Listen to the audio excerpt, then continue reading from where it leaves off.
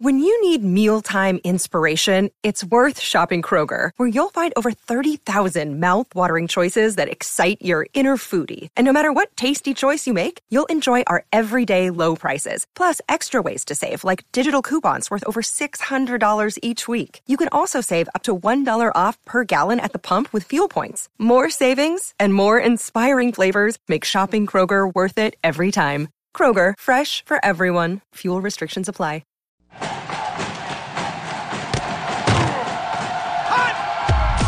Broadcasting live from Florida's capital city, this is the Jeff Cameron Show, brought to you by Orange Theory Fitness on Real Talk 93.3. Now, stop what you're doing and listen closely.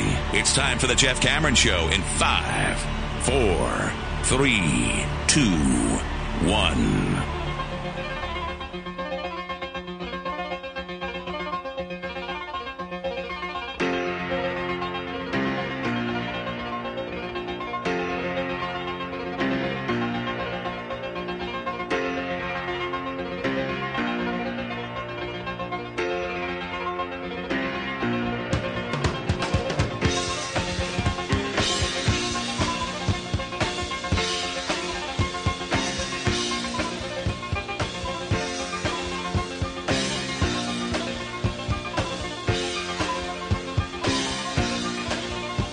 Good afternoon and welcome, everybody. This would be the Jeff Cameron Show right here on 93.3 Real Talk Radio and War Chant TV on a Libations Friday, loosey-goosey edition of the program. Gonna have to reach down deep, gang. It's a little disjointed today. Bear with me. That's all right. We'll have fun. I'm broadcasting from the house because I don't want to make you sick. Well, I couldn't make you sick if you're driving around listening on 93.3 Real Talk Radio, and if you're watching on War Chant TV. But if I were out and about where Tom Lang is, which is the Corner Pocket Bar and Grill, and where I was supposed to be later today, I could. Dealing with a little under the weather symptoms here today, but we'll be all right. It is a great weekend to be in. We didn't want to miss it. And so it is that I join you now from the Hizzy, Tom from the CP, you where you are, and soon, hopefully, everybody. Tomorrow, that is, we'll be at Doak Campbell Stadium, Bobby Bowden Field for the spring game. How are you, brother? I'm doing all right. It's a hustling and bustling CP on a Masters Friday, Major League Baseball Friday. We got the happy hour coming up later, but I'd say there's upwards of 35 people here now. It's happening. I guess people said the hell with it. Well, it's too pretty to go to work. Nobody should be at work right now. It's perfect outside. You've got Major League Baseball on the tube behind you, I see, with the Red Sox and the Yankees. First pitch underway, about to start. Of course, as you noted, the Masters, and I've got that on in the background here at the house. But, yeah, man, it's we couldn't have asked for anything better than this in terms of the weekend weather forecast. The Chamber of Commerce is smiling, right? It's you can't have anything better. So the Knowles that are in town, we welcome you, and those on your way, come on down.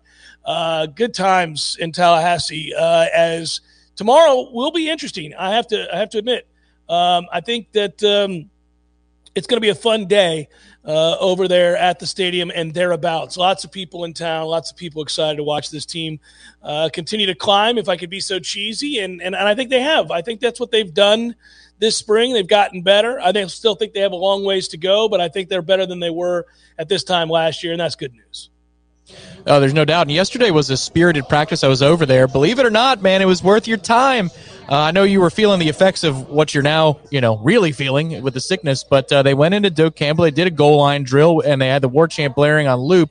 And basically it was a race to a certain total, and would the offense win or would the defense win? It came down to the wire, and it was really spirited, so they look like they're ready to go. It was a game, frankly, that I wish they would reinstall for the spring game itself. It's easy for people to get behind, but everybody's ready to go, and as you said, it won't be as windy tomorrow as it is today. It's just going to be beautiful, so looking forward to it. I saw where Mike was really pleased that he got him, back after him and was pleased with their ability to adapt to that and get after it in goal line. Linebackers stood out, according to all that were there. I know you were there. You're right. Actually, I made a decision not to go thinking it would be a light practice. It's a good thing I chose not to go. You'd all be sick. But, yeah, it was it was good to see them get after that. I remember them doing goal line a bit last year. I was hoping they'd get after it again this year, so I'm glad that he was able to work it in. Actually, you know what's interesting about goal line, Tom? I remember this from my playing days. it's rugged, but it's fun. I always thought it was fun. I always had a blast with it. I mean, it's nasty now. You got to strap it on. But everybody kind of understands the expectations. Nobody's going at half speed at goal line. It's like you give to get, you know? Yeah, I don't know that we're allowed to say the specifics of how it went, but let's just say there was upwards of 20 reps. And when you've got 20 reps of goal line and the emotions that come with that, you know, maybe some guys needed to be separated from each other because there was so much talking going on back and forth. But it was good to see. Everybody was extremely competitive, and you know how it works, whether it's a speaking engagement or a game you create around the house with the boys. If your kids don't buy in, or if you don't have a good audience, then you can't be good. But if they buy into it, then it becomes something really, really fun. And the players were all about it yesterday. So I think they're ready to go. I can't imagine. They said today's helmets only, no shoulder pads. So today they're going to skate through it, hang out with their families that are in town. The coaches are going to impress the recruits, and then it's all about the big show tomorrow. Yeah, and to recap for everybody exactly what we have in store for you at War Chant today, it's kind of really all kicks off right here with the Jeff Cameron Show, and then later this afternoon, unfortunately, I'm going to sneeze. I got to get quick on this. Listen, this lineup is nothing to sneeze at, sir. This lineup is nothing to sneeze at. You know what I got to do? I got to get the mouse ready to go to mute this mic. It's going to happen several times today. Anyhow, that said, we got the Jeff Cameron Show, and then after the show concludes, if you're getting off of work or you're going to bounce out a little bit early because it's too beautiful to be inside, make your way on over to the CP out there as it's a War Chant 5 to 6 happy hour. Good times. Tom's going to fill in for me, and I appreciate that. Corey Clark will be there. Several people, I'm sure, from War Chant will be there, and a lot of folks about town will make their way over there as well. And then tomorrow, on-site Hotel Indigo, 12 to 3. I'm hoping certainly to make that if I can and join everybody because it's a perfect setting. And you and I will be doing the pregame show one way or the other. And then from there, you got the watch along with yourself, Tom and Gene. And then, of course, a postgame call-in show after the game. So pregame, postgame, game itself, watch along, all that, good times. Once again, Hotel Indigo gets the party started around 12 o'clock. So should be a good day, and I'm looking forward to seeing how they set this up. I do think, obviously a lot of people who can't get to town will be watching this. I think, honestly, they should set it up, Tom, for this to be entertaining one way or the other, because we know if they go first team, that the defense is going to win. So I'm curious to see situationally what they do to challenge the offense, but also make it something that if they are to perform well, they're rewarded for. Yeah, and I would say, again, Todd, to answer your question, it's on ACC Network, yes, 5 o'clock. Hopefully they're not late like last year where there was a lacrosse final and we didn't get in until, the second or third drive. But, yeah, the point remains that even in goal line where it's skewed towards the offense, I mean, if it's goal line, all you got to do is gain a few yards and you succeed. It's not 1st and 10 or 3rd and long. The offense had something for the defense yesterday. So we'll see. I don't know that they scripted the offense to be successful. I think they just threw a few wrinkles at the defense that the defense had not seen so far in spring camp. So maybe Mike's saving a couple of concepts that maybe they haven't seen a whole lot of, and that's how you do it. You don't necessarily have to set up the defense to call a play that is going to fall into the trap that the offense is setting for it in order for the offense to be successful. I think this offense is good enough to make plays on its own. It doesn't need too much help, but I just don't know that they can string 4 and 5 together. So there should be some explosives both ways tomorrow. And I think what a lot of people want to see is these transfers, whether it's Micah Pittman, Johnny Wilson, or on the other side, Jared Verse and Tatum Bethune. If all of those guys take turns making plays, I think the approval level of what people see will go up dramatically, because that's what this spring was about before we started, and that's still what it's about. Are these transfers going to make a difference? Carol writes that she's hoping for an awesome game tomorrow. Can't wait to see how all the new players on the team pan out, especially the transfer portal players. Well, the transfer portal players have really been kind of the star of the show, as Tom was just alluding to. I think that number one on that list is Tatum Bethune. He's been, practice in, practice out, an impact player. He gets everybody organized. He's a leader. He's vocal in his efforts to get people lined up properly, Tom. I think people look to him. I think between he and Jamie Robinson and a couple other guys, even Kalen DeLoach, another linebacker, they do a very good job of getting this team lined up properly. But in terms of solely the transfer portal guys, Micah Pittman and Tatum Bethune have been fantastic The others have been good too. Verse has come along quickly. You feel good about him as a transfer. Obviously, I think Johnny Wilson's an up and down player. I think he's a boom or bust player. I think he's a guy you're glad you added without question. He's also a guy that I need to see get more consistent catching the football. It's a problem for him, but he's a big play guy, and his potential is huge because it's rare to have a body type like that. So, I think obviously Benson has worked well. They've done well with the guys they've brought in, and I think those guys will perform tomorrow. Yeah, we were kidding around yesterday during the shortened practice that only because you weren't there did Johnny Wilson have a good day, because he did consistently, whether it was in the IPF where they started practice, on the proper outdoor fields where the middle portion was, or in the stadium. He made a nice catch on a fade. Hey, how about a fade to somebody who's over 5'10"? That's a good idea. But yes, he was consistently a good player for this for the whole group yesterday, and only because you weren't there. So hopefully he shows out for you tomorrow. Because I think that everybody in attendance on Thursday would have admitted, on Tuesday would have admitted that he was not. He was terrible. So this is sort of this is my concern, dude. He is this and he is that, and hopefully he has more of these upward mobility days that you're talking about as we move along, because that body type, you can't teach it. There aren't many things to do with that if he's high point in the football. So for our quarterbacks, I sure am grateful that they now have a guy that they can throw to, and they can truly, as they say, put it up there. Throw it up, get it up there, because there's no reason for that throw to be anywhere near the shoulders. He's a big kid. He can really jump and extend. You might have something there in the red zone this year at the very, very least. Well, if he was consistent catching the football, like really consistent, then he'd be an ACC game breaker in year one. As long as he is relatively consistent at doing it, then a defense has to account for who he is in the red zone or even down the field. If he's running a fly, you're not going to leave somebody in isolation for that matchup. Jordan is very good at diagnosing pre-snap. This is one thing that we don't talk about as it relates to him as a quarterback. He'll see a matchup pre-snap, and then he'll pull the trigger within, a second, because he knows he doesn't have that much time, but also he has the smarts to see what this offense is trying to do to generate those one-on-one matchups that Mike Norvell talked about when he first took the job.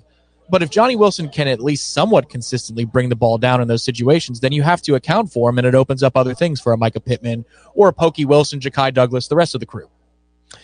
Yeah, and by the way, there's no doubt that that's something Jordan does exceptionally well, and it's something that he's continued to do well this spring, and that's an area I don't have any concerns about. So we'll see. It'll be fun. Really quickly, you and I should at least address all of the other stuff that's going on, including the Masters, which, Tom, I think if we were rating this thing yesterday, and I enjoyed my conversation with Jay Revel, I hope others did too yesterday. I thought it was a good talk about golf for those that are mildly interested even.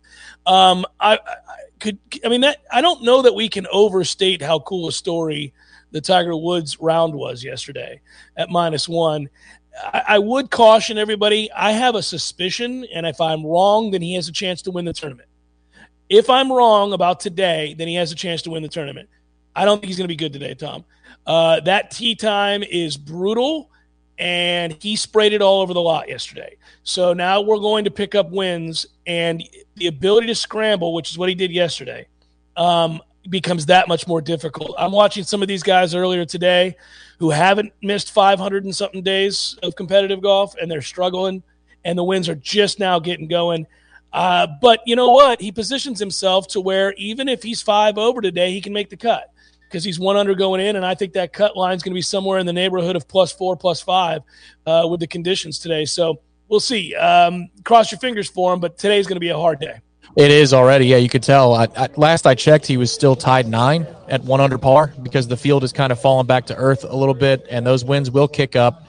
It's just one of those days where if you can hit those 40 to 60-yard pitches within 10 feet, then you have a 10-footer for par instead of, knocking it close for in 2 on a par 5. I think there's a lot of that going on today. He had a lot of practice yesterday at it, but I thought if you look at his round in totality, 1 under was about right. There were a couple of situations where he missed makeable birdie putts. There was an evil lip out on number 5 yesterday that looked like it was down. Tiger thought it was most certainly a birdie. And then there were some escape jobs, like on number 18. We were just walking into practice after his tee ball on 18. I thought, damn it, Tiger, there's a 73 because you're about to double. And somehow, some way, that dude got home in 4 to shoot 71. If he gets in the clubhouse at 73 or 74 today, I think he still might have a chance to win the tournament this weekend. We'll see if anybody has a crazy good round. The one thing about Cam Smith that I'll say, and he leads right now solo because it looks like Sunjay M came back to earth a little bit. Cam Smith's win at the Players had conditions like this, worse than this, on moving day. So he's a player who won a tournament recently who's seen worse than this. But the difference is the greens at Augusta are not forgiving if you miss it by 2 feet. Yeah, if you're wondering about the leaderboard, it is Cam Smith at -4. He hasn't teed off yet, which is at 130, so he'll be dealing with these difficult wins. Charles Schwartzel is about to be in the clubhouse, and Tom, he may be heading to the weekend at -3. If that holds up, goodness gracious, he makes this once-a-year appearance. Corey Connors has had a great round. Sungjae M, as you said, has come back down to earth. It's been interesting. Neiman tees off at 141. Scheffler tees off at 203. Those two are at -3. Dustin Johnson's had a rough afternoon. He's at for the day +2. So it's been fun. We'll continue to keep you updated with that. And I will tell you this, that there are a couple holes that are playing like there's a par 5 right now that's playing like a par 6. There are a couple of holes here where a par feels like a birdie. Yeah, the dude I'm interested to see this afternoon beyond Tiger, because that's everybody's person, is Scottie Scheffler, because he did play well at the match play out in Austin, and it was windy out there, but he is a high ball hitter. And so can he handle that and flight it down today? We'll see. He's not afraid, man. That's a really good player, and I wouldn't suspect that he'll back up too much there. We should also mention something else that I didn't get a chance to talk about before. I'm beginning to get concerned here, Tom, and maybe we'll save this for the break and come back. But CY is leaving the program, the basketball program, that is. That I don't know if the average fan, and this is not a knock or a condescending comment, I don't know why if I lived in, like, say, St. Petersburg and on a day-to-day basis worked at the bank, I would have any reason to know this. CY is critical to Florida State's success on the basketball court. He has done incredible work here. And that's partly because, as he's pointed out himself, Ham has been such a good teacher and has given him a lot of responsibilities. But he's made the most of those responsibilities, Tom, and he's leaving to go coach at Missouri.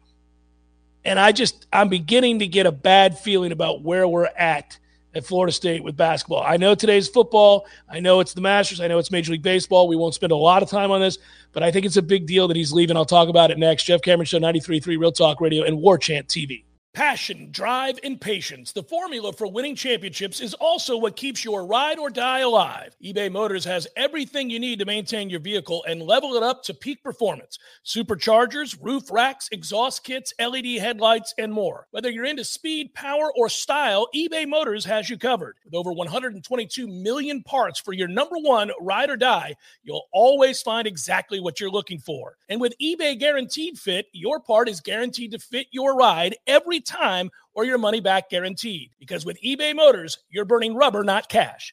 With all the parts you need at the prices you want, it's easy to make your car the MVP and bring home huge wins. Keep your ride or die alive at ebaymotors.com. Eligible items only. Exclusions apply.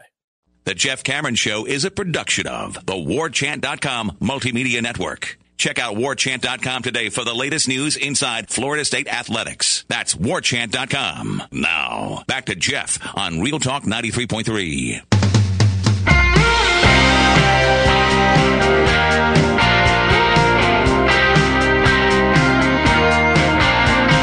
Trouble, I hear the clock ticking the room.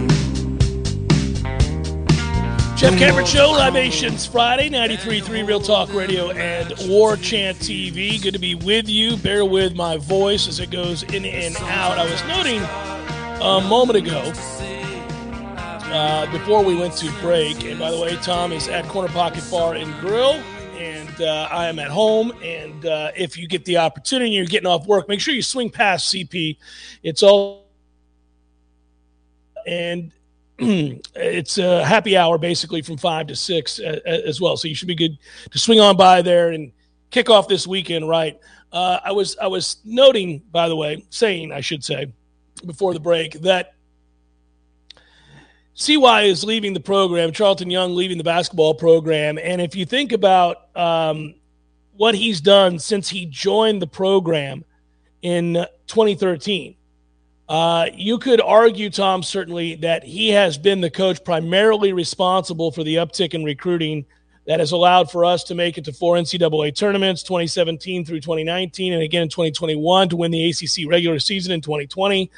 And by all accounts, a lot of people believe he helped bring in Dwayne Bacon, Malik Beasley, Terrence Mann, Devin Vassell, Patrick Williams, Scottie Barnes, Matthew Cleveland over the last 6 seasons. And at one time, I know we thought long-term that either Dennis Gates or Charlton Young, and Charlton goes and joins Dennis now, were looked upon as, prime candidates to succeed Leonard Hamilton. And my fear here is that I think he was grooming one, if not both of those guys to be here. But now that they're at an SEC school and allegedly, I haven't gotten confirmation on this, it does look like he's received a massive raise of over $500,000 more than he's making here. So, there would be really no reason from a money standpoint for them to come back here. Leonard Hamilton is going to be 74 this summer, Tom. He's just lost the 2 most vital pieces to his coaching staff as it pertains to recruiting. The program did not have a good year. Anthony Polite announced he's leaving as well and not coming back. That's the other bit of basketball news. That's not the end of the world, but you would have liked to have had him back. So I just get a sense that we're on the cusp of watching this thing fall off a cliff. I'm just going to say it. I don't think the basketball program is upwardly mobile. I think it's in trouble.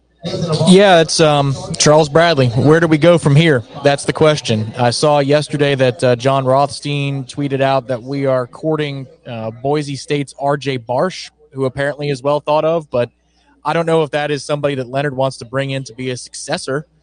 We thought there was a clear line of succession here that, ideally Dennis Gates would go away, prove his wares as a head coach, come back here, take over. But if you've got Missouri money, which is SEC money, any program in that SEC, and you're able to double or triple salaries for individual coaches, what's the allure to come back here?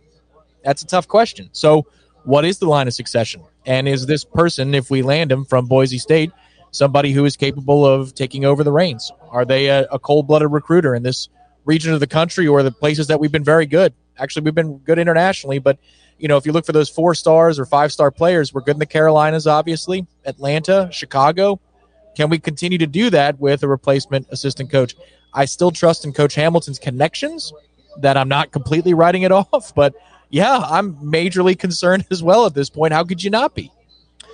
I think if you take a step back and you say to yourself, if I were, let's just say my task was to cover the ACC as it pertains to basketball, right? My job was to cover the ACC and have insight on each of the programs in this conference. Tell you what, it would be an interesting time. I know North Carolina was a whisker away from winning the national championship just now, and that Duke made the Final Four. So what you would write about the relative health of this conference, you'd have to be careful because obviously this was a conference written off this year, and they had 2 people in the Final Four, and they had a sterling record in the NCAA tournament. Miami going to the Elite Eight, et cetera. But Larinaga is old, and he looks a lot older than he is, but he is in his 70s. Leonard Hamilton is, as I mentioned, going to be 74, and he's been an uber successful coach at a program that is not accustomed to having a lot of success. Mike Krzyzewski just retired. I would note, in addition to all of that, Roy Williams is gone. Jim Boeheim.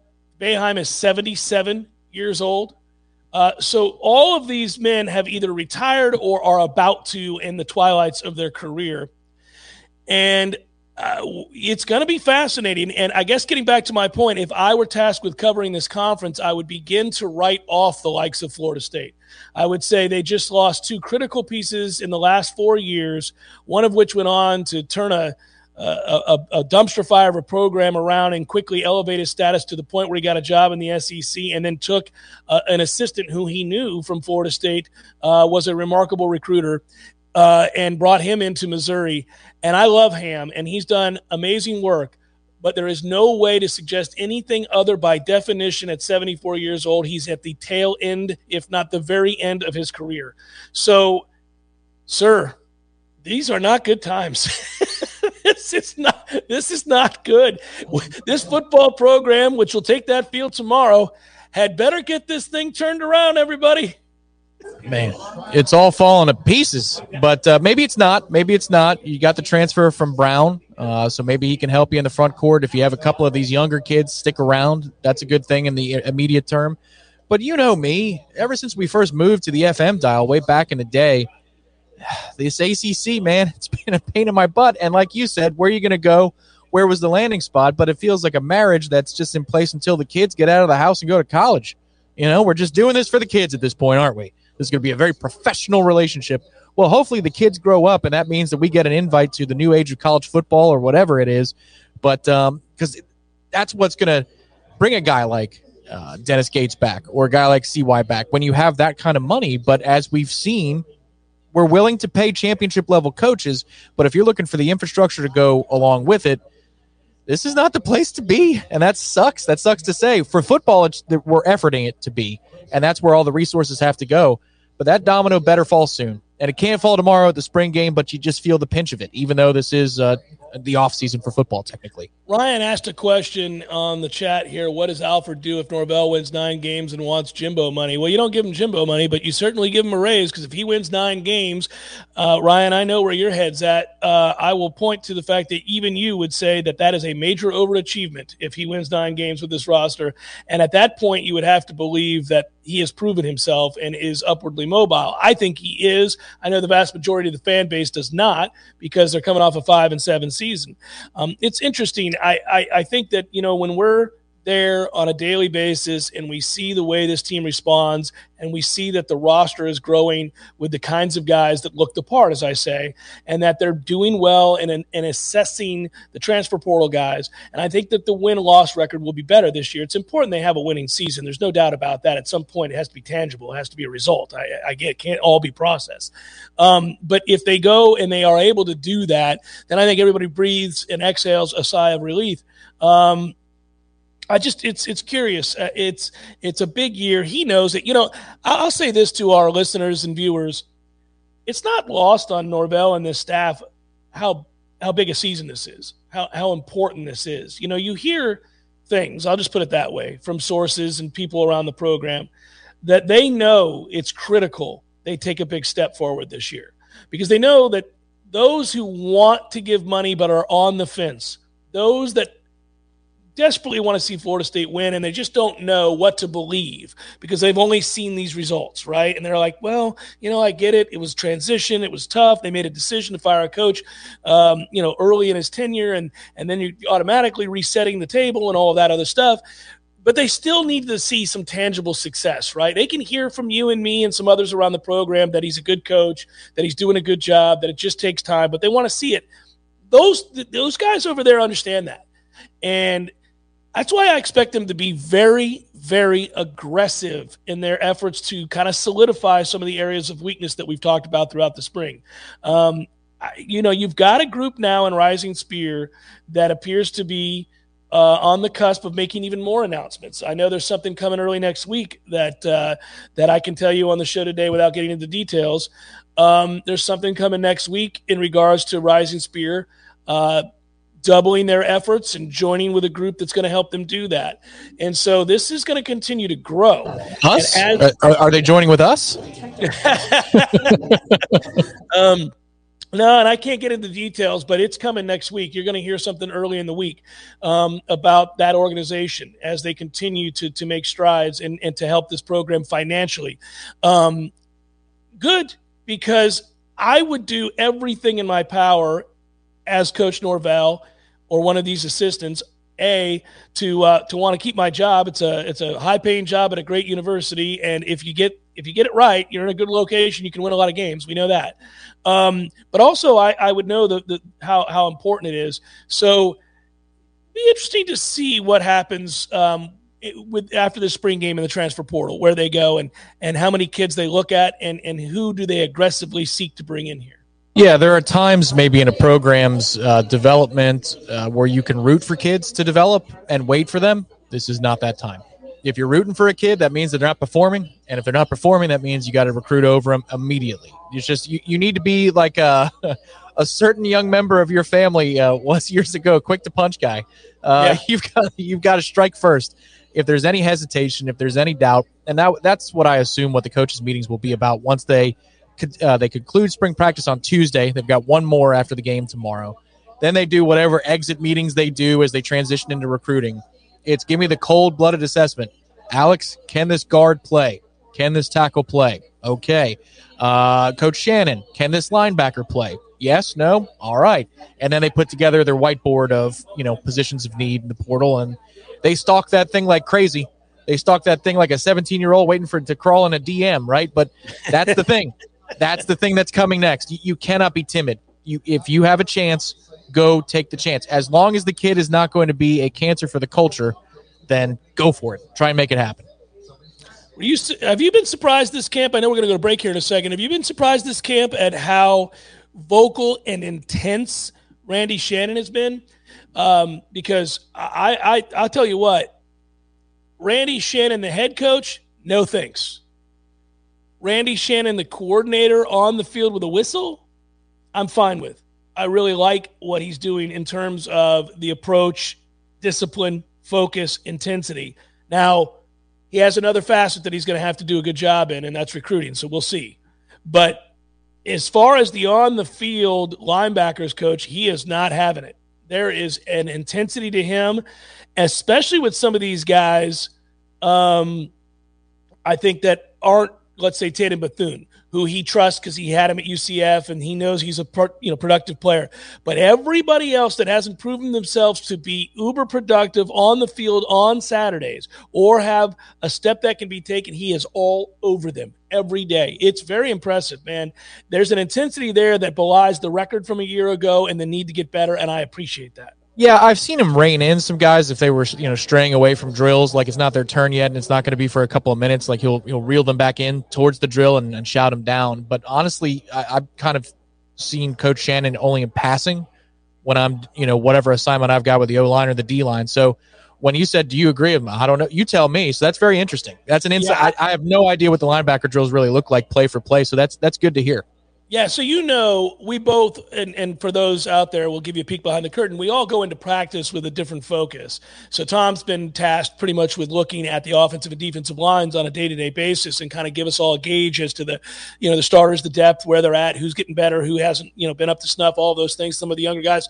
For me, I've taken it upon myself to look at two groups in particular because I already have my concerns about the offensive line. I like this defensive line, so I'm like, and anything else I need to know, I'll ask Tom because I trust him. I've been very concerned for some time about our linebackers. I've wanted to look at it. And then number two, receivers. So I've watched closely the receivers, and I've watched very closely the linebackers. And while I'm encouraged by both with some of the improvements, whether those be transfer portal guys like Tatum Bethune, like Micah Pittman, those are two good examples of how that group got elevated because of those two guys. I've been very interested to see how they've been coached, who's responded to the intensity and the competition. And, of course, in the case of Randy Shannon, I'd never really been around him. Randy was the head coach at Miami. I used to make fun of him. He did not do a good job as a head coach at Miami, and I don't shy away from that. And that's fine. He's not a head coach here, so I don't need him to be that. I need him to be a good linebackers coach, and I need him to be what we need him to be as a recruiter. That time will tell on that one. But as far as the day-to-day teaching the position and getting after guys, he's been great. He's been hardcore. He's been demanding and focused and detail-oriented, and that's exactly what I've wanted to see. So a specific player, let me ask you about before we go to break, DJ Lundy. What have you seen out of him? Because when I watch team, he flashes at times, but I just wonder if you notice that maybe he gets more praise than not or who's, because Bethune's the guy, but I thought DJ Lundy looks improved, not just thinner, because that's clear, that's easy to see, but he looks improved. He's improved because he's faster, which goes along with being thinner. He's faster. I still don't like him isolated in coverage. I mean, he is always going to be a guy that is going to tackle against the run, and he's got some thunder that he brings with him. And he's done that in camp, and he's faster to do it because his first step is quicker because he's lost some weight. but he's still a big dude. He's never going to be a guy that you want to be in coverage or to get isolated in coverage. I think the linebackers are better because the two on the field are going to primarily be Tatum Bethune and Kalen DeLoach. And those are two good – like Kalen DeLoach at the start of last year, 2 fingers to my eyes, 2 fingers back to you.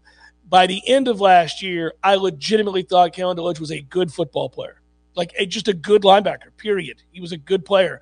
He's pretty good in coverage. He's gotten very good against the run. He's not a liability in coverage, I should say. Tatum Bethune's the complete linebacker of this bunch, which means that you can push people back down on the depth chart where they need to be, and they're not out there as your starters. So DJ Lundy, if you're going to ask him to run 15, 20 snaps, yeah, I think he can be good. Same with Amari Gaynor, right? Those guys don't have to be 1-2. They can be 3-4, and they can spell the top 2, and you knock on wood that you don't get hurt. The other thing you do is you go get a linebacker in the portal to strengthen the depth, because I think you need another one. I think you need another guy at a high level, somewhere between where Tatum Bethune is and where DJ Lundy is. Yeah, agreed. The difference is, and Adam Fuller talked about this, I think it was after scrimmage too, but it's the communication. It's the diagnosing pre-snap. Kalen DeLoach was really good at that by the end of the season. The interception that he made against Florida in the Swamp has everything to do with pre-snap recognition and knowing your keys, and really nothing to do with the athleticism. That was all a play about smarts. Just like getting downhill and making the safety, the tackle for the safety against Boston College that they had to review. Those are things that are instinct because your training has brought you to a place. The question is how much of that was maybe a little bit of Randy Shannon towards the end of the season because he was able to get down on the field and do a little bit more instruction as the fall wore on. But, if you continue to see that development and the communication pre-snap, that makes everybody better. It's what a real defense does because your interior defensive linemen are in the correct gaps, and so you create those lanes for yourself. If that's something that we can begin to see with more consistency here, then you don't really have a glaring weakness. Like one that week to week you say, I hope they don't, scheme for this because we can't get after the passer, or our second corner sucks, or the safeties are terrible. If you bring all that together with the communication pre-snap, you have yourself a solid defense across the board with some game changers at different positions, not everywhere on the field. As we go to break, give you a quick update. Sungjae M, the leader, still tied, though, with Danny Willett at -4. M still on the course with 4 to play, is +1 on his afternoon. Cam Smith tees off here now. He's on the course on number 1. Joaquin Neiman just now teeing off as well. He's amongst the leaders along with Scottie Scheffler, who will tee off shortly. A nice move here from Harold Varner III, who's moved into the top 10. Yesterday at one point, Tom, he was +4. Then he went eagle birdie.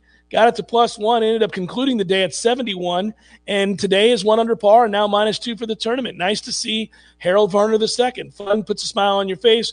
From there, some other big names. Patrick Cantlay is even par on the day, -2 for the tournament. Matthew Fitzpatrick still out there. So Tiger Woods has teed off, and here we go. We'll keep watching, give you updates throughout, but should be a fun afternoon as the winds are now gusting. It's the Jeff Cameron Show, 93.3 Real Talk Radio, War Chant TV. The Jeff Cameron Show, brought to you by Orange Theory Fitness. 2 Tallahassee locations, Midtown on Thomasville Road and Northside in the Village Common Shopping Center. Online at orangetheoryfitness.com.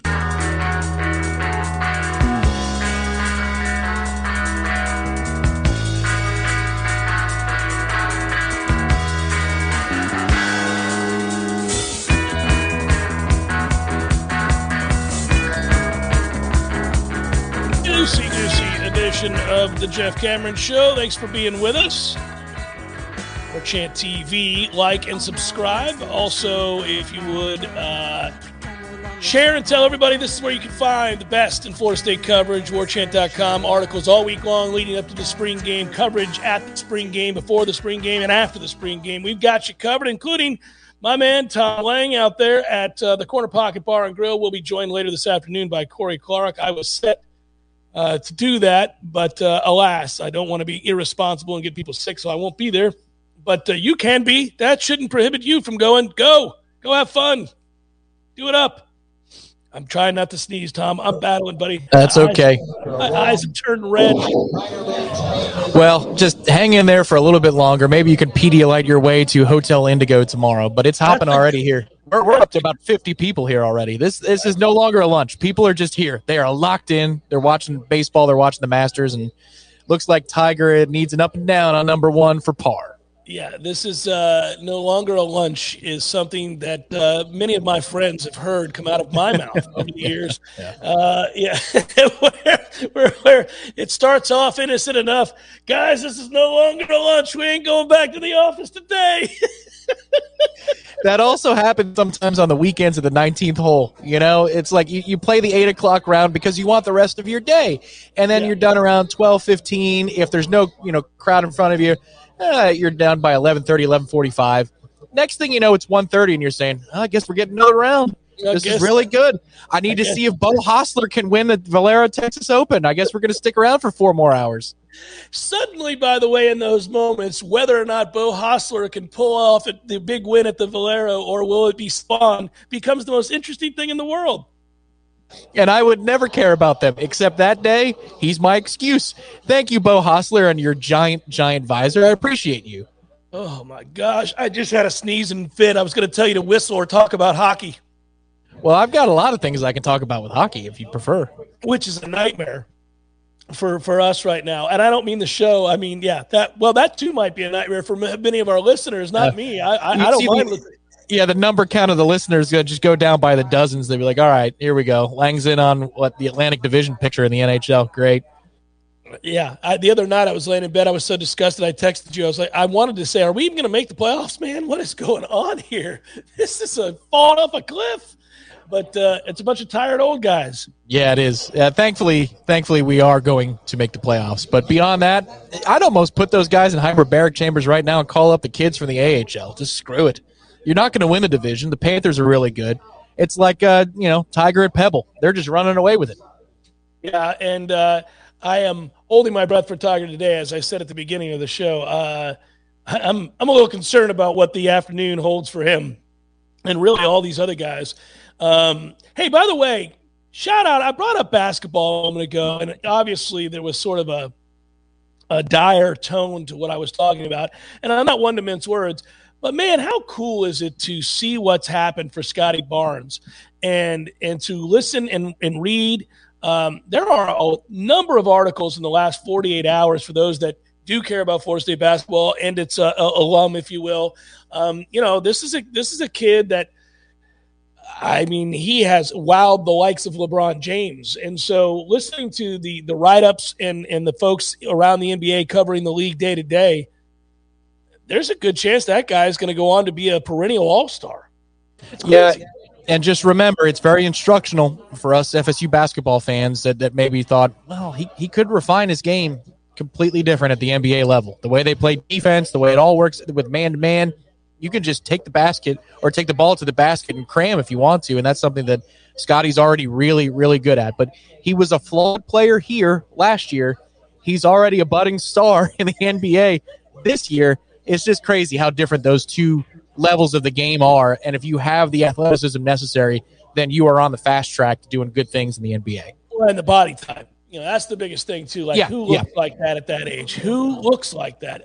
But no, he's not only been a really good player, he's been a kid that I think, is really well liked around the league, too, just because of his style of play, how fun he is to watch, and how affable his personality. I do know this, that any of the guys who have bodies that look like that, when we would tell our listeners, like, yeah, maybe he's averaging 10 a game here or whatever, you don't think he's that good a shooter. Yeah, but they don't build people like that at 18, 19 years old. They don't. And when they do, the NBA notices and they bring them in. But then secondarily, you have to have that kind of body because that's a long-ass season. It's a crazy long season. You have to have the ability to withstand the wear and tear, the beatings that these guys take on a nightly basis. So good for him, man. Good for him. I'm happy to see it. Had some comments here. Folks were asking about any number of things, and I haven't been able to get to all of them. Somebody, when I was talking about the dire nature of the basketball program, feels the same about baseball. I will tell you this. Baseball's at a crossroads too, Tom. Baseball's at a crossroads too. It will be very curious to see how basically the second half, a little less than that, of this season goes. I think I'm not one to hit that panic button. I'm one to be level-headed when it comes to baseball, understanding that you can go through bad stretches and come out of them and still end up having the kind of season that sees you go to the College World Series or a super regional, which, again, by definition would mean you didn't have a bad year. But I also know that it's troubling to see these offensive numbers go south and then further south and then further south. And I also know that if that's coupled with a record that's middling, people have a right to be critical and concerned, and I share some of those concerns. It'll be an interesting weekend for them too. Yeah, once again, you see the strikeout rate that high. I mean, that's the problem is in the beginning of the year, first 2-3 weeks, it wasn't that big of a deal. The strikeout rate looked healthier. There were more balls being put in play.